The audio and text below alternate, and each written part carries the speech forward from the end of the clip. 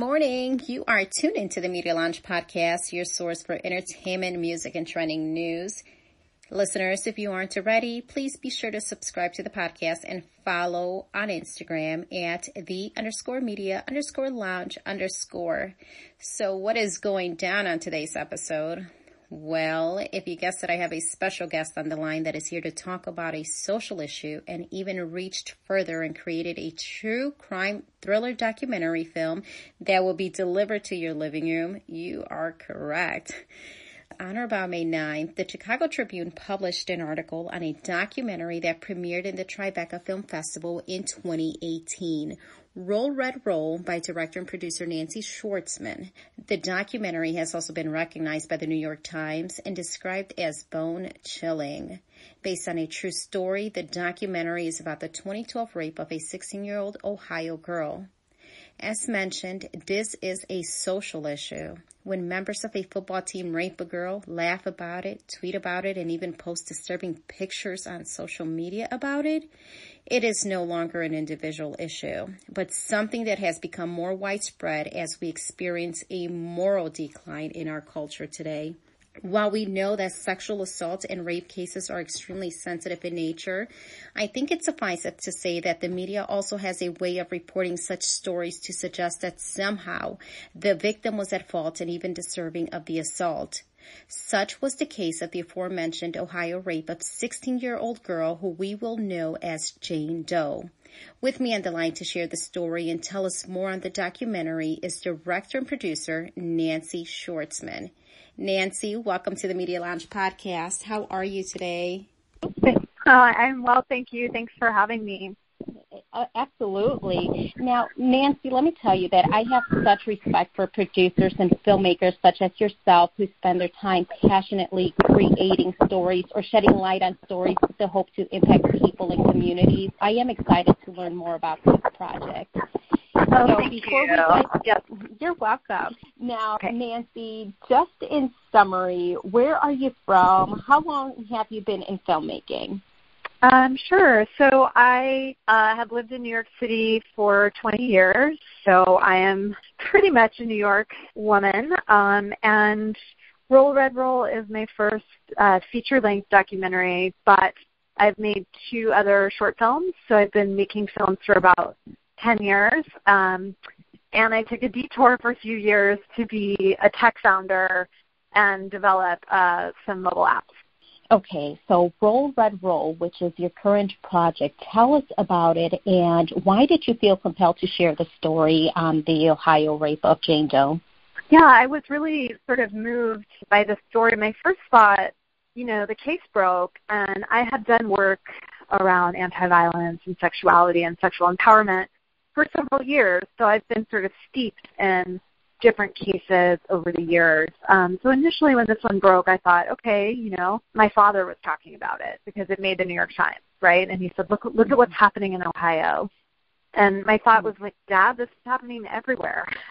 This is not just happening in Ohio, and I'm glad you're reading about it and you're starting to learn about it. But for those of us who have sort of been aware of how sexual violence works, especially with young people, it wasn't really new. But what was really shocking and I think really important about the story was the archive of social media, the availability, social media discourse, and basically evidence of how young men were talking about the victim and talking about rape and sharing in this language and these jokes about it. How did social media play a role in that rape of the young lady? Was it publicized online? Was it shared live? Yep. There was a way that you could track from publicly available social media the entire trajectory of the night, planning the party, where's everyone going to be, we're all here, it's going to be really fun, it's a banger. You can see that. You can see the language change. Oh, wow, look at this girl, she's so sloppy, there's a photo,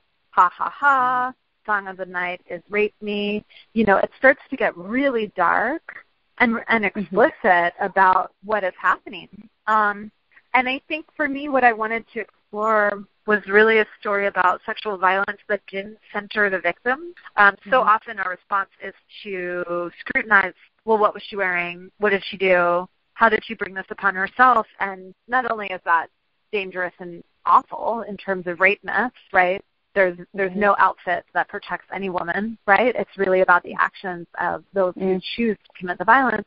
So I wanted to shine a light on perpetrators and predatory behavior and patterns, and those who watch and don't do anything, or those who watch and make jokes and enable, right? So as communities, we're all sort of complicit in, I heard about an experience when I was in high school and I didn't do anything about it.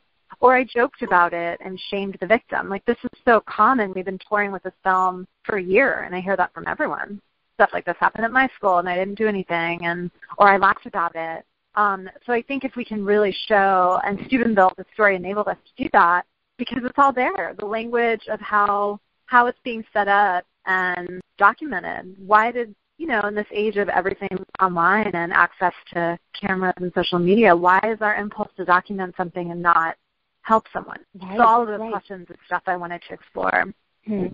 So how did you put your timeline of the events together to accurately tell the story on your film? Did you at any point interview Miss Jane Doe? No, just to, say again, it was always my intent to protect Jane Doe. And actually putting her in the film draws more scrutiny to her. It suddenly, it becomes about her actions or her experience or her behavior. And that's not what I wanted this film to be about in any way. So how we structured it was really just following the timeline of the investigation and trying to follow the timeline of how things unfurled, the discovery of the crime, then the first kind of hit of social media, then the town's response. And the investigation gets deeper and deeper because they dig in and look at past behavior and uncover another assault that had gone on by the same group of boys.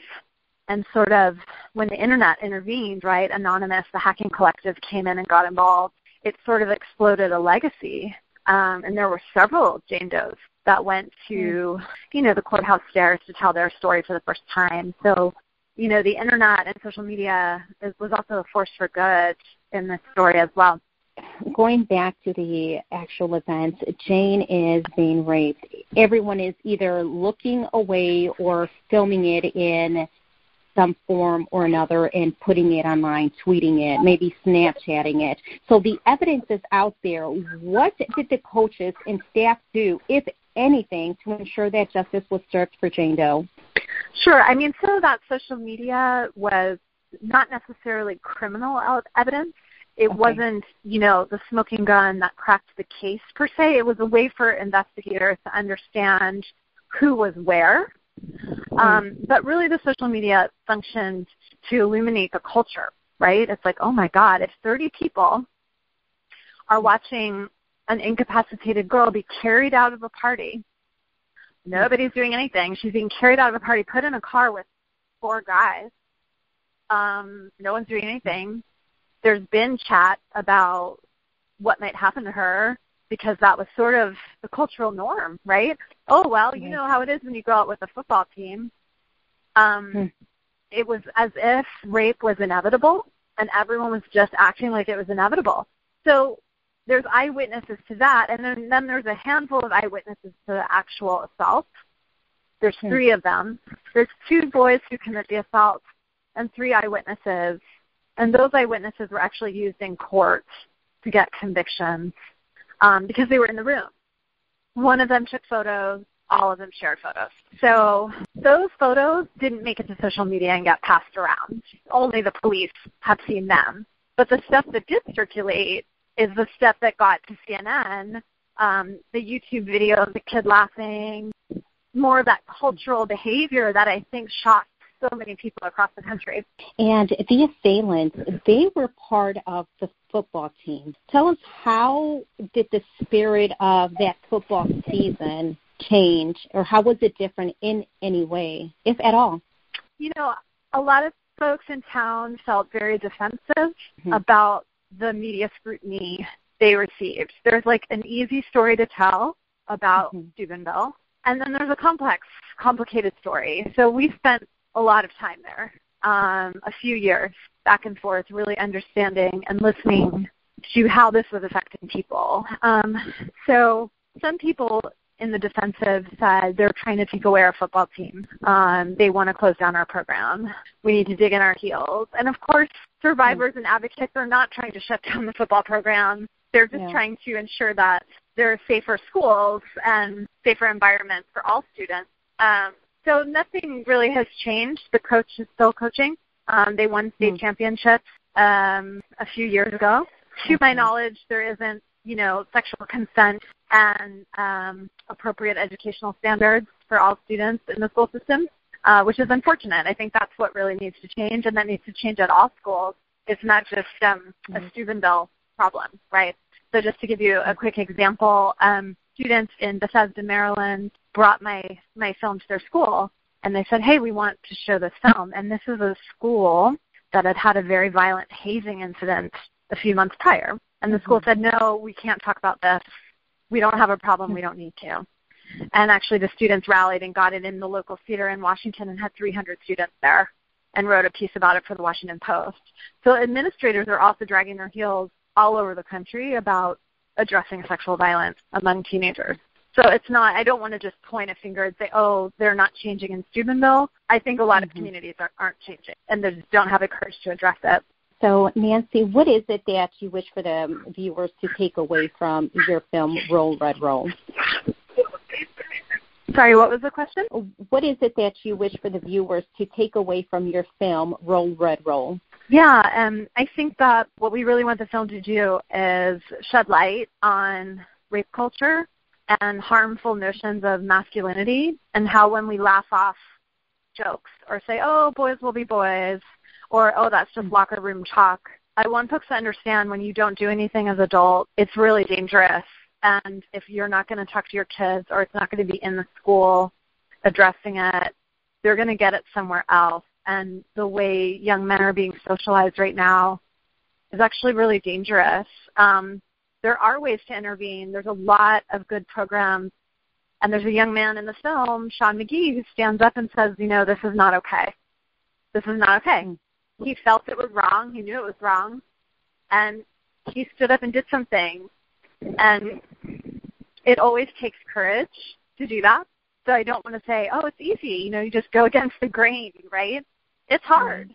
But most people know that what was going on was uncomfortable and wrong. So I just don't want to put all the pressure on teenagers to model the behavior when the parents and adults and coaches and teachers are not modeling it either. The takeaway is that we have a problem, and the problem is starting young. This is not a college problem. This is a middle school and high school problem. So we want to empower young men and men to get involved, starting in their own groups, in their own communities, in their own friend groups. And we're doing a lot of education with athletes and advocates, specifically men, who work with young men and boys around gender equality and challenging harmful notions of masculinity, because they really think it has to happen. It has to come from men. And the transformation and change needs to happen in those spaces. Like, women and survivors have been doing it for a long time, and I don't think it's as effective as when coaches show leadership and say, this is important. We shouldn't have to rely on women marching in the streets. We need to address this in our all-male spaces, in our corporate boardrooms, which should not be all-male, in our locker rooms, et cetera. Very well said, Nancy. And it is imperative that we note that this is a serious issue. It's a serious matter. Before we wrap up, Nancy, where can we catch the film? Tonight on the 17th, we will kick off PBS's POV season. So we open on PBS at 10 p.m., I believe. And it'll stream there for a month. Our website is rollredrollfilm.com, and we have tons of resources, really smart, strategic resources for parents, for young men who want to make changes, for survivors, all that good stuff. Yeah, and we'll be streaming for a month on PBS as well. Perfect. Excellent. And Nancy, where can the listeners find you or learn more on Roll Red Roll on social media other than the website? Sure. Yeah, social media, we are Roll Red Roll Doc on Facebook, Twitter, and Instagram. And my very professional Twitter handle is Fancy Nancy NYC. So everyone can find me on Twitter there. Okay, excellent. And we will have additional information on the documentary on our website, MediaLoungeChicago.com. Nancy, I want to thank you for your time this morning. Thank you for sharing a little bit more on the actual documentary, and we will definitely post more on our social media. Listeners, amazing. That's it. Nancy, the producer and director. Thank you so much. Have an amazing weekend. Bye-bye. Bye.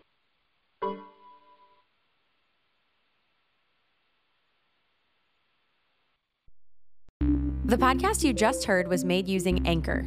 Ever thought about making your own podcast? Anchor makes it really easy for anyone to get started. It's a one-stop shop for recording, hosting, and distributing podcasts.